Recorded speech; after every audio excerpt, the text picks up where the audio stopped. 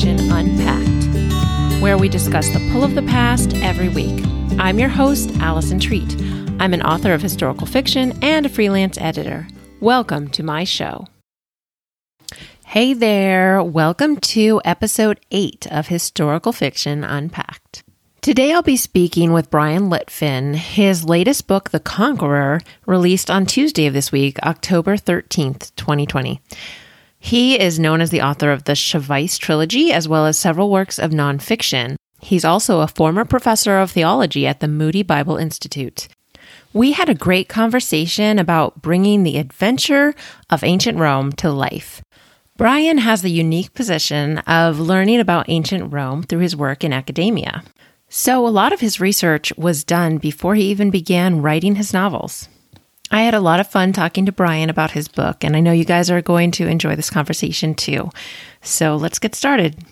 Brian Litfin, welcome to Historical Fiction Unpacked. Great to be here. Thank you, Allison. Thanks. Your latest book, The Conqueror, which is releasing October 13th, that's about a week from the date we're recording this, but it'll be in the past when I release this episode. But it's been called a vivid and cinematic page turner that promises to transport readers onto the front lines of the tumultuous rise of imperial Christianity. Sounds exciting. Can you tell us about this novel? Yeah, that's a great summary. I'm not exactly sure who produced it, but it makes me want to read it. It does. That's a book I'd take off the shelf and read if I saw it in the library. But yeah, it's set in a pivotal period of history. It's set in the 4th century AD, so that's still within the Roman Empire, but it's the time when the Roman Empire is sort of ending its phase where it was hostile to the Christian religion and the early Christians, and decides to sort of switch over and embrace that faith. And of course, there was a lot of tumultuous wars and battles and exciting events and important events in church history. And so this novel takes place in that time, which I think is relatively unexplored in terms of historical fiction. So I'm really grateful to be able to do that. Yeah, it's great. It actually arrived at my house last night, so I haven't had a chance to read it yet. But when I unwrapped it, it just it looks amazing. I have the hardcover in my hand, and my 10-year-old son was like, "Ooh, that looks good," but I think it's probably a little advanced for him. Maybe. But he just loves adventure well, stories. And I don't know if 10-year-old, I mean, that wasn't really the age that I wrote it for, but I will say it's interesting that your son saw that. And one of the things I think is true of this book is that, guys will like it, boys and men. And it's a book I think that women will like because it has, a lot of the great aspects there. But it's also one they could hand to their husband, to their boyfriend, to their dad, and say, "Hey, Dad, you don't maybe always read fiction," or "Hey, honey, you don't always love novels, but this is one you might like." And so I think when your son kind of gravitated to it, it's because there's a kind of masculine, adventurous nature to the book that I think people will like. Absolutely. Yeah. And I think there are not enough books like that, perhaps especially in the Christian market. So I'm really happy to see that you're doing that. Yeah, they tend to be kind of the bonnets and sort of soft reads and things like that. And this is not a soft read. It's the hard edge of steel read. It's the gladius kind of read. It's got swords and wars and battles. I don't want to overplay that. It's not full of gore, but it's definitely a sword and horse kind of story, and also a romance, and it has those aspects too. Nice. That's great. So how did you come up with the idea for this novel? Well, I guess in some ways I'm different than maybe a lot of historical fiction writers, in that my day job and what I was doing before I wrote any novels was to be a professor. And so I have a PhD in early Christianity, which is when this is set. And I've been exploring that, professionally and in a scholarly way, and making presentations and writing books even about the ancient Christians. So, it was kind of natural to say that this story that I know so much about and love so much, and it's kind of these stories are just within me. It was a little bit natural to say, all right, well, let's make that into a novel, because there's plenty here that can be turned into fiction for sure. Yeah, absolutely. So you've written nonfiction and some fantasy novels in the past. I imagine it was a little different writing historical fiction set during the Roman Empire. How did the writing process differ for you? Well, it's interesting. I mean, you called the other novels fantasy, and there's a sense in which they are. Those other ones, I won't kind of delve into what they are, but they're in one sense not fantasy because they take place in a distant post-nuclear future. And so because of that, you don't have the writing crutch, if you will, if magic, or the ring of power did this, or a dwarf comes along, or alternate world and speculative fiction in that way. So in that sense, I did gain a lot of the skills that it takes place to just describe, you're limited by the real world. Now, what's different here is that it's the past real world instead of the future real world. But like I said, right. I know that world so well. I mean, I don't just know it from like book knowledge, meaning other people writing about it. I've read the original sources. In fact, in lots of cases, I've translated those sources into English for my work. So I know those Greek and Latin writers of the ancient world. So it just kind of naturally comes out, I suppose, more than having to kind of like pull it out or dig it out. It just comes flooding out for me anyway. Yeah, that's great. So I guess I should have maybe said speculative because it's more of like a dystopian. Your other series, your other trilogy it's called the Shavais trilogy, and that one is set. Yes, it's kind of dystopian. It's set in the in, like I said, a post-nuclear future in which everybody in the 400 years from now has forgotten about Christianity, and then the characters that are living really kind of a medieval type lifestyle. So it's similar, it's kind of sword and horse lifestyle because they're post-nuclear people. And they discover a Bible, and it's like, well, what's this book? Who's this God? What ancient religion is this?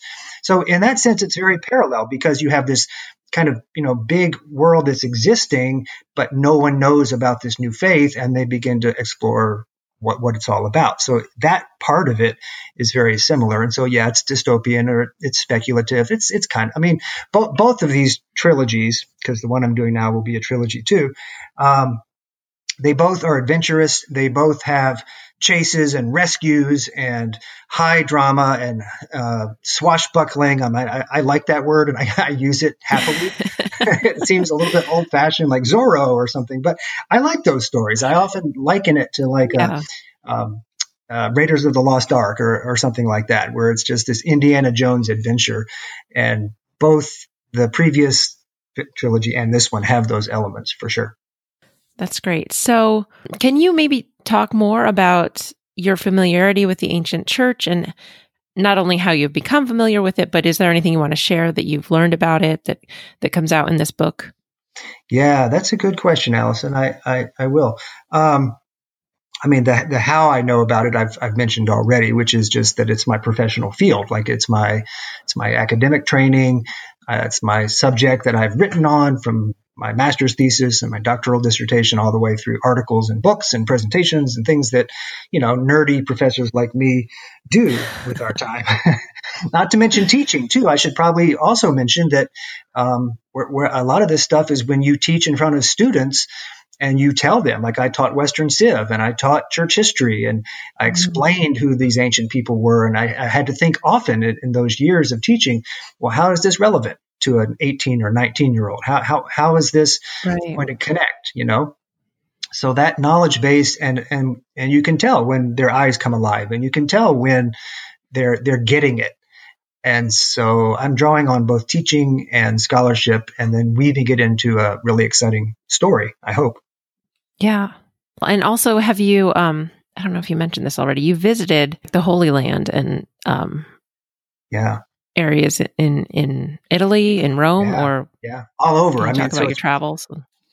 Yeah, for sure. So it's kind of a saga like this is kind of a sweeping story, and the three books of the Christian Empire trilogy will take the characters all over the place. And the first one is primarily in Rome, but of course the Roman Empire was big, and you mentioned the Holy Land, and that's part of a future installment. But so I took students there. I was professor not just vacations, but like study abroad tours. And I know that feeling of I used to love it when we'd come up out of the subway in Rome, and I'd go out ahead of the students and I would turn around and look at them as they passed me exiting the subway, because I knew they were going to come out and suddenly the Colosseum was going to be there. And I enjoyed that feeling of like, and their eyes would go wide. And so that sense of the Mediterranean world and kind of what its culture is like and what it looks like and what it smells like and what it feels like is all woven into the story, because I've not just studied it, but I've kind of lived it as a teacher and professor, I guess. Right. That's good. So the Emperor Constantine plays a large role in this book. What do you want listeners to know about him? Yeah, he's a major character, although not the protagonist. So you do have a hero and a heroine, and maybe we'll talk about them. But yes, of course, he's a major figure. He's this historical figure who was the one who thought to himself, maybe instead of persecuting Christians, I should think about adopting this faith, and maybe their God really is better than mine, or maybe Jesus is more victorious than Jupiter. And so he was the first emperor, not the first Christian, of course, not the first person to convert, but the first emperor to convert. And so because of that, it just makes this period, this historical period, very pivotal, because he was in a position to, spread that more broadly than the average person would be. So what an important part of history, the 4th century AD. Yeah. So do you want to talk about the heroine also? Yeah, well, they're a lot of fun. They are two characters that I have enjoyed watching their story unfold, and I'm still watching it because in a few days I will turn in book 2 to the publisher, and it's 177,000 words. And oh wow, yeah, these are big fat novels, but my agent was teasing me about that recently, and I said, well, big history requires big stories, and he understood that.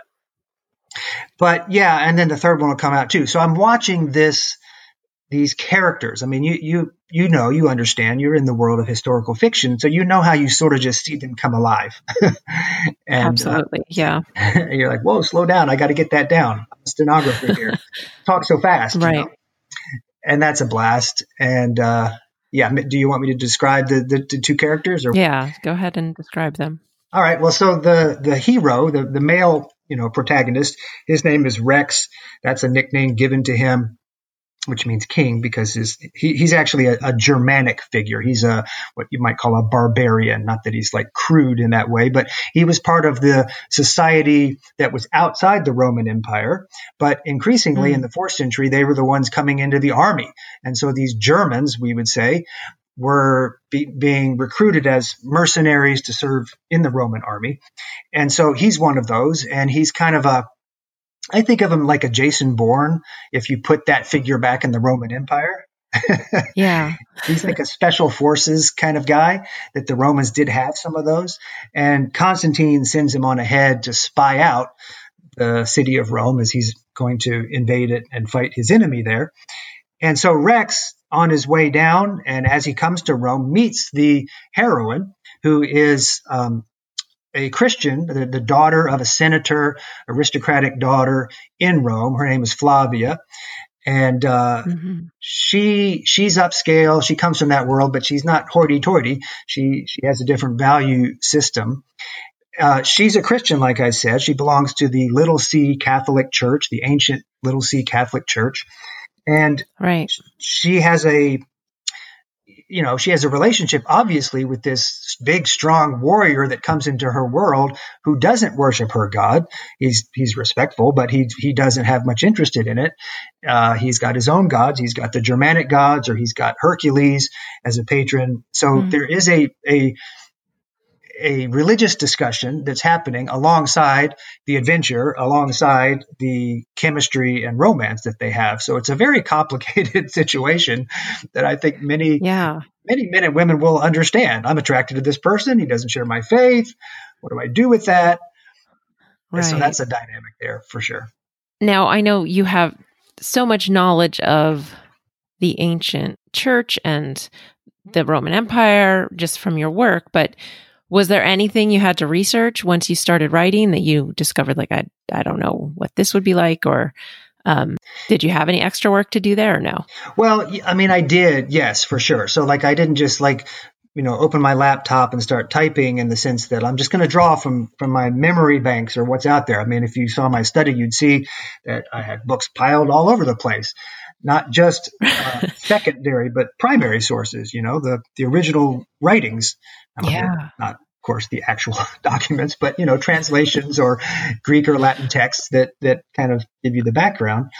So, yeah, did I discover anything new? Probably not brand new, but I became more aware of the continuities. Maybe that's how I'll put it. The continuities between what it means to be a Christ follower today and what that means for an ancient person. You might say, well, they're so different, their situation, and they wore, we imagine, green leaves in their hair and sandals and togas, and we kind of think of them as, they didn't really, but that's, we picture the otherness, right? We picture them as being other. But when you really get into the spiritual life, you say, wow, if you're a Christian today, and by which I mean you could be a Protestant, you could be a Roman Catholic, you can be a Pentecostal, you can be an evangelical, you can be a Presbyterian, you can be a Baptist, Eastern Orthodox. I mean, there's many kinds, but there's something at the core, right? And that's what I discovered is the way in which this story transcends time and space and situation to become a spiritual saga that modern believers can appreciate, even though the characters are living 1,700 years ago. There's enough common ground to make it work. Wow, that's amazing. I love that. That's part of the purpose of this podcast, is to kind of show why stories about history just draw us to them, and what they show us about the lives we're living today. So. Yeah. Well, and I get that, Allison. And you know what? I think in a certain way, a story which is set within Christian history has a special power to do that, because most things of history, like, for example, the Roman Empire or pilgrims or, castles and knights, they've disappeared. But in this case, this is, the Christian faith and all of its broad and global reach is something that still exists from when it started 2,000 years ago. And that's an aspect of history that is fun to write about, because it's still living. It's still a practiced part of history today, but it has its roots 2,000 years ago, which is pretty cool. Yeah, that's amazing. So I'm sure you had to do a lot of writing when you were pursuing your PhD. But how did you become interested in writing fiction? Has that always been something you wanted to do, or did it come on later? Tell us about kind of your history with writing. Yeah, well, I would say in one sense, it's something that I've always wanted to do, just because I've always been that creative kid that came up with stuff. It was just always bubbling out of me. And sometimes that was like drawing pictures when I was a kid, or playing, sort of the 80s stereotype. I'm playing Dungeons and Dragons, and so making up stories that happened in the context of heroic past. And so in that sense, I've just been someone that has bubbled forth with creativity. But I didn't set out in a sort of career way or something to be a novelist. I set out to sort of pursue the typical career that you have in academe, although at the moment I'm not presently in the teaching world, but in the Christian publishing world. But I still have my foot in that world. So how did it come that I wrote a novel? Here I'd say no disrespect to the mothers among us, but as a male, it seems funny to say, but I just found myself, in a sense, pregnant with a story, and that's a metaphor, obviously. Yes. But it's a good one, because we talk about creativity and fertility and bringing forth and laboring and struggling, and then having something that comes forth in a kind of messy state, and you have to shape this messy little thing into something more reasonable that you can bring into society. And maybe that metaphor works. I hope I'm not speaking out of turn. about pregnancy. No, I think it's fine. I mean, Yeah. I've done both. You get it? Had actual babies and also given birth to books, so I know what you mean. Oh, good. Okay, and you know it more deeply and more in a more bodily way than I do. But that answers Right. the question. It's like, why did you become a novelist? Well, what else was I going to do with the baby? It was in there. It had to come out, and I've just pursued it with the joy, as you know from writing and also mothering. It's a scary and joyful task, but it's one that you wouldn't miss. So what did you write first? What did you start writing first? Did you start I imagine you had to write nonfiction first Yes. for academia. Yes. And then can you tell us about the path to writing and releasing your first book, your first fiction book? Sure. So you're right. I as you come out of your dissertation and you get a job as a professor, you conceive of yourself as having the job of being a writer, not really for commercial purposes, but for scholarship and academe. And so you write articles in journals that nobody reads except your fellow professors, but you still do it because you care about that. And those are technical and historical, and it's that kind of writing. And then something that I did, because I really do want my writing to go to people more than just the eggheads like me, who like history from that very technical way. So I wrote a couple of nonfiction books. Like, for example, Getting to Know the Church Fathers was the first nonfiction book that I published. And it was designed to say to modern Christians, well, who were these church fathers and mothers, and why do they matter, and what do they believe, and what do they stand for, and why should I think about them? And so it was kind of a primer on the ancient church for the interested but not aware person about their Christian past. And one of the things I try to do in those nonfiction books, I did a couple of others as well, is to introduce the modern person, and I guess I mean the modern person of faith, to their spiritual forefathers and foremothers and those who ran the race before. And so that was the first thing, but that's a natural segue into fiction because you have this knowledge base, and so you just kind of transpose it into a different type or a different genre and convey it that way as well. Now, the fiction trilogy that I wrote first, like we were saying earlier in the podcast, is not actually historical. It's speculative because it's, like you said, it's a dystopian. Although I will say dystopian usually implies that it's this sort of torn down world and kind of Mad Max and desert, and everybody's like wearing scavenged clothes and things like that. So this one actually... You've seen it, how they kind of have an eye patch and they run around in Jeeps. And what was it? When you were describing it, it reminded me of the Book of Eli. Oh, yeah. That film. But maybe it's not quite as forlorn. Yeah, I don't know. No, that's good.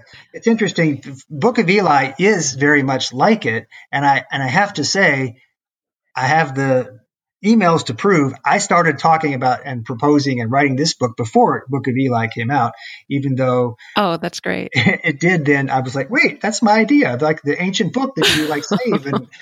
But you're right, it is more forlorn, and so this is where I'm going with that, Allison, is that the forlorn nature of that kind of dystopian world is not what the Shavais trilogy is, because the people in that book have gotten past the immediate degradation of war and have, in a sense, rewound history and kind of reclimbed back to kind of chivalrous sword, horse, castle, sort of medieval-esque type society.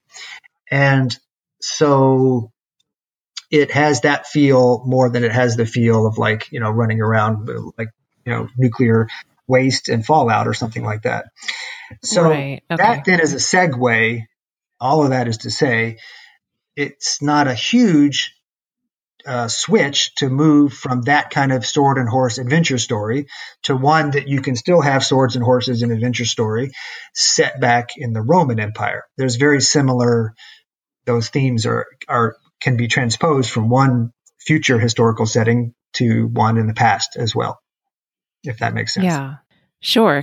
So how did you get that first contract for that first book in that, that's an trilogy. interesting story. So Shavais is this made-up word that I used, and I kind of wish I had picked something else because nobody can really pronounce it when they see it. And I just didn't know that when I wrote my first book. I would probably make up a name now that's more pronounceable when you see the letters. But Shavais was designed to be as if the future peoples, their language had kind of morphed a little bit, but they were saying the German word for Switzerland, which is Schweiz. And so it's set in Switzerland, although they don't know it's Switzerland. They just know they're in mountains that they don't know are called the Alps. But we call them the Alps. And so it's this Alpine Swiss setting. And, it's interesting. I mean, I published that trilogy with Crossway. Crossway is right here in Wheaton, Illinois, where I live. And so I go to church with a lot of these folks, including the publisher, whose daughter, actually, the publisher at Crossway, the head guy, the sort of founding family, his daughter was in my small group. And Crossway doesn't do a ton of fiction, but through the daughter, who was my friend, she talked to her dad and said, "Hey, Dad, Brian's got this thing and it's in Switzerland." And the dad and the mom, who is involved as well, were like, "Oh, that was interesting because they love Switzerland." I think maybe they were there back in the like Francis Schaeffer days or something like that, if I recall. So to answer your question, there was a little bit of an inside track in that way, but still you have to make the case for it. And it went through that whole process, but they liked it. So for Crossway, that's a little bit more of a dabbling in something that's not primarily what they do. Whereas Revell, who is publishing The Conqueror, which is coming out right now, they're a fiction house. I mean, that's what they do. And they were aware of my previous trilogy, but Revell is much more involved in Christian fiction. And so anyway, I'm with them now. So it's fantastic. And they're a great partner. Both of those publishers are great partners that I have so much respect for and have appreciated the excellence of the work of their team. Yeah, that's great. Now, did you secure an agent before the series with Crossway, or was it after? Yeah, I think, I don't remember the exact chronology, but I do believe that the first trilogy with Crossway was before I had an agent. And my agent now, Steve Lobby, is someone I really respect and know is so well regarded in the industry. So he was able to open doors. Maybe you know him, Steve Lobby. Not personally, but you're right. He's well respected. Everyone speaks highly of him. As they should, because he's kind of a, just a big wig in the industry, and I'm just small potatoes. But I'm glad to be part of his team. And so he opened some doors and connections. That's what agents do. And if your listeners are thinking, well, I want to be published, or I want to maybe someday, you should think about getting an agent. How do you do that? Well, it turns out Steve, not trying to plug him here, but this is the resource. Steve Lobby every year, Laube, publishes the Christian Writers Market Guide. So 2021 is, I think, probably out now. And it helps your listeners. They would be able to find out who are the agents, who publishes what. Why would I send this book to this one? No, they don't do that. Send this proposal to that publisher. This is more what they do. What's their address? Glad you asked. Here it is. So that resource, I'm just offering that because I think your listeners are probably people who are aspiring authors, and the Christian Writers Market. Some of them probably some of them. Yeah, exactly. Yeah, I am. That would be an interesting question for my audience to know how many of them are aspiring authors versus just lovers of historical fiction. Yeah. Well, everybody's an aspiring author in one way, right? I mean, you talk on an airplane and you strike up a conversation, and so many people will say things like, "Oh, I always wanted to write a novel, or in my spare time." I'm kind of embarrassed, but in my spare time, I actually, and so there's lots of people who, now they may never actually, they not want to face the rejection that usually comes with that saga getting published, right? But so many people have stories just bursting forth from them. It is interesting to see that. Yeah, it is. You're right. Everyone, we all love story. We're all drawn to it. Yeah. Telling stories, listening to stories. I think listening to stories is part of the human experience. Listening and telling, I mean, that goes back to probably the invention of fire. I mean, as soon as the first guy, the first caveman figured out how to rub two sticks together, they probably cooked a piece of meat and then suddenly they were telling stories. And it's been happening among human communities ever since. And so we who are authors are participating in just something it's age old and it's primordial and it's in our bones to hear a story and to be excited about that and to the story of your ancestor who went forth and fought the mastodon. And, we've been telling stories, the Greeks and Homer and his journey and, Perseus rescuing Andromeda who was chained to the rock. And there's just a million stories. And then the Bible and the Old Testament is full of stories. And I think when we write historical novels today, we're not doing something new. We're doing something that is really essential to the human race. Mm-hmm. Yeah, I agree. So what are you hoping readers will get out of your books? Well, first and foremost, I will be honest and say entertainment. That might sound like, a funny thing for this sort of professor. That's a good thing. I'm glad you think so, because people might think, well, he's a professor, so he's secretly trying to teach us, and he's going to dump his course notes into a novel, and the character will stop and then give his 2:00 lecture, out of the mouth of the ancient Roman. No, I hope not. No, who wants to read that? Now, so entertainment, I really do want to sweep these characters up. To sweep the readers up in the story of the characters. Mm-hmm. And if you are not a person who says, I'm going to read a chapter before bed and then you have to read 3 because you can't put it down, I haven't done my job. Right. That's why you read stories. And I want them to take that away. I think often of the statement from the poet Robert Frost, I think is the one who said, no tear in the author, no tears in the reader. And there are times when I'm writing and I get a little choked up at what I'm like, wow, that's very human. That's very powerful. These characters that I love, that brings a tear to my eye. And that has to come through. So you're not just excited and thrilled. You're also, driven to emotion, and you lose your sense of place and time, and you are just swept away into excitement. And I think for a Christian novel in particular, that even though bad things have to happen because that's what's real, there also has to be persevering hope and belief that in the end, and that may be the final end, things will be righted by God. And so I want to speak to the human experience and take modern people up out of their present day environment and sweep them off to a different time in a different place. And if you learn some stuff along the way, which historical fiction readers, I believe, want, you don't pick up that genre unless you want to learn something too, I hope that will happen. Right. But mostly I want to sweep you into a story that thrills you and grieves you and angers you and makes you fall in love all at the same time, for sure. Yeah, that's wonderful. So we touched on this earlier, but I have a feeling you might have more to say about it. So I will ask you the question that I ask every author that I interview. How do you think learning about history through story helps us approach life in the present? Yeah, that's one of the great things that history can do, because history is the examination of human beings, and human beings are fundamentally the same no matter what context you put them in. We're all heroes and we are all sinners and we are all spiritual people who seek God, and we are all fallen people who run away from God, and we are prone to love and family, and we are prone to cruelty and war. And that doesn't matter if it's 2020, or if it's, the 4th century AD.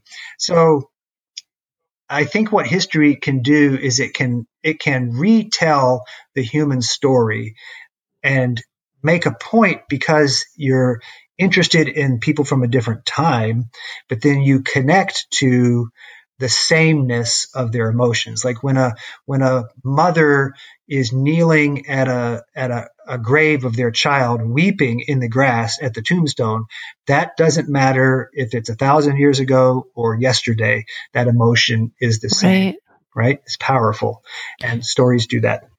Yeah. Yeah. And I think what you said about earlier about the faith being the same too is so true. It's something I hadn't thought about. It transcends. I mean, and there were things that were different. And I think that will be interesting to modern readers to say, oh, wait, they practiced their faith. Okay, so they went down into catacombs where people were buried. Well, like, why did they do that? Why did they think the burial of the body was so important? Oh, because of resurrection, because of hope, because those were places not of darkness, but of living on past a very difficult life into a future that is glorious. And so you learn things by the differentness, even as you also perceive the sameness. And I don't know if you're aware of this, or maybe this could be said to help your listeners understand this book, but it doesn't actually take place, just to make the point, it doesn't take place in the 1st century AD, which was Bible times. Jesus lived in the 1st century, the apostles after him, Paul and Peter and James and John, that's the 1st century. That's like the book of Acts in the Bible. But this one is in the 4th century, which is 300 years later.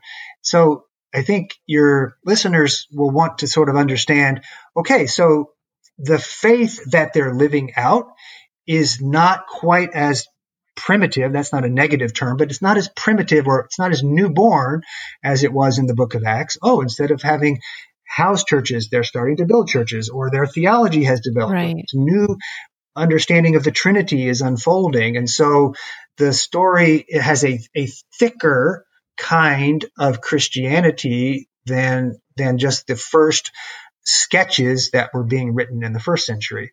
And yet there's a fuller, richer story, or a fuller, richer portrait still to come over the ages. So it's a step along the way in the timeline of church history. Right. That's interesting. I did know that from reading the description, but that's a good point to bring out, that it's not the early church. Well, it's not the earliest first generation of the church. Yeah, and readers, the ones who knew people who had seen Jesus. Yes, that's exactly right. And I like to mention that because readers might expect biblical fiction, and they might wish that, or think that it's going to be the kind of story where, the Apostle Paul said, and it's not actually that, but it's still the same world they were in, because it's the 4th century. It's still the Roman Empire. So it's the same and different. Yeah. Okay. So to finish up, who is your favorite historical fiction author, and what's one of the best historical novels you've read this year? Well, those would be two separate answers, I think.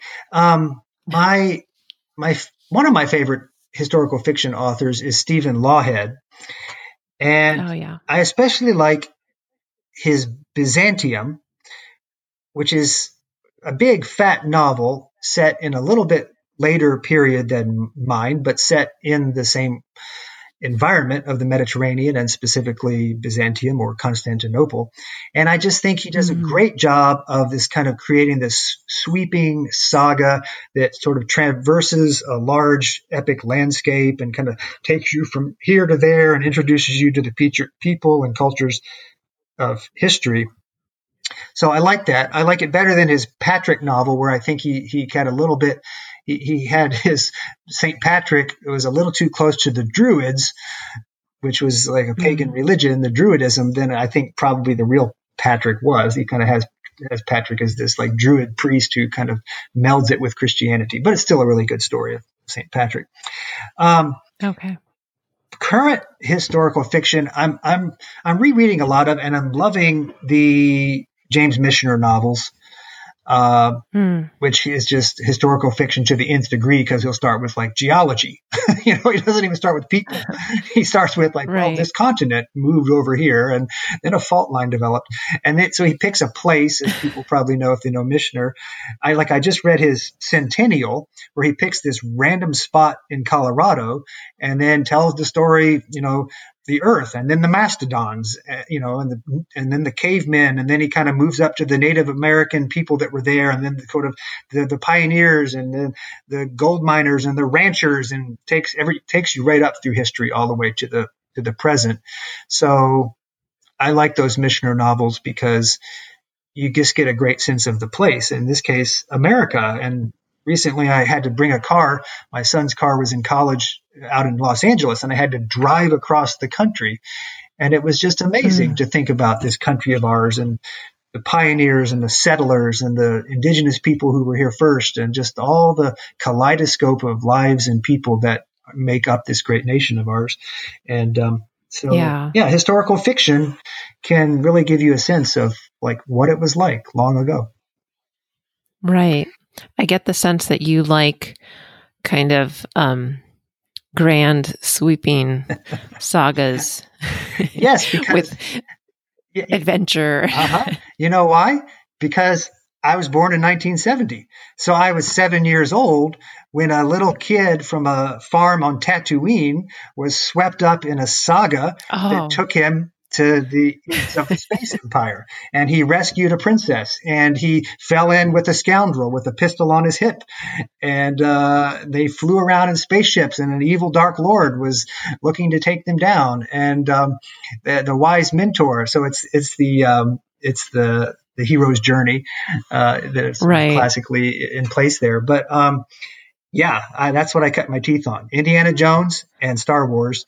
And I've always loved those. Right. And also literary, because I would read, like as a kid, I would read like Ivanhoe and the King Arthur sagas.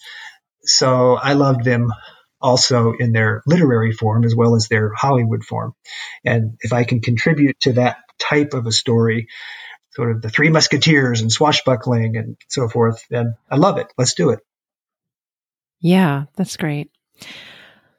So, Brian, it was great to talk to you. Can you tell me where listeners can purchase The Conqueror? Yeah, well, I mean, I think probably Amazon is the easiest place for that. So just go on Amazon and search for the word Conqueror, or my last name. We'll pull it up, which is spelled Litfin, Litfin, Brian, Bryan. You'll see it. They'll see it there. I also have a website, which is that. So it's just brianlitfin.com, BRYANLITFIN. And they'll learn a little bit about me there, and you can link to the books I've written there. Yes. So for sure. Yeah. Yeah. I will link in the show notes to those. And what about social media? What's the best place to follow you? I'm just like, are you active? Not really. I mean, Facebook. Yeah. Find me on Facebook. That'd be fine. Yeah. I have to admit, I don't really tweet too much, or, Instagram. And once you start to get in past that, then it's like, well, that's what my kids are doing. So TikTok, you won't find me on TikTok. No. YouTube channel. Not there either. So sorry, I'm just an old-fashioned guy. That's okay. You're too busy writing epic novels. There's truth to that. If you spend all your time cultivating your image, you can't actually produce something that is why people would be interested in your image. So just go make a great story, and I won't have to tweet about it. You'll already know. Yep. Yeah. That's right. But I'll direct people to Facebook in case they want to find you. Good. Okay. Well, thank you so much for coming on the show today, Brian. Well, it was great to talk to you. Yes, Allison, thanks. You're a great host, and so mellifluous in the way you speak, and just a joy to be with you today. Thank you. Thank you very much. Oh, guys, that is just one of the nicest compliments I've ever had. I had to leave it in. I just want to add here, make sure you visit the show notes at AllisonTreat.com, because it's just full of links, where to find Brian's book, where to find Brian's website. I always just fill it up with links and information that you will really want to know if you're interested in the conversation that we had today.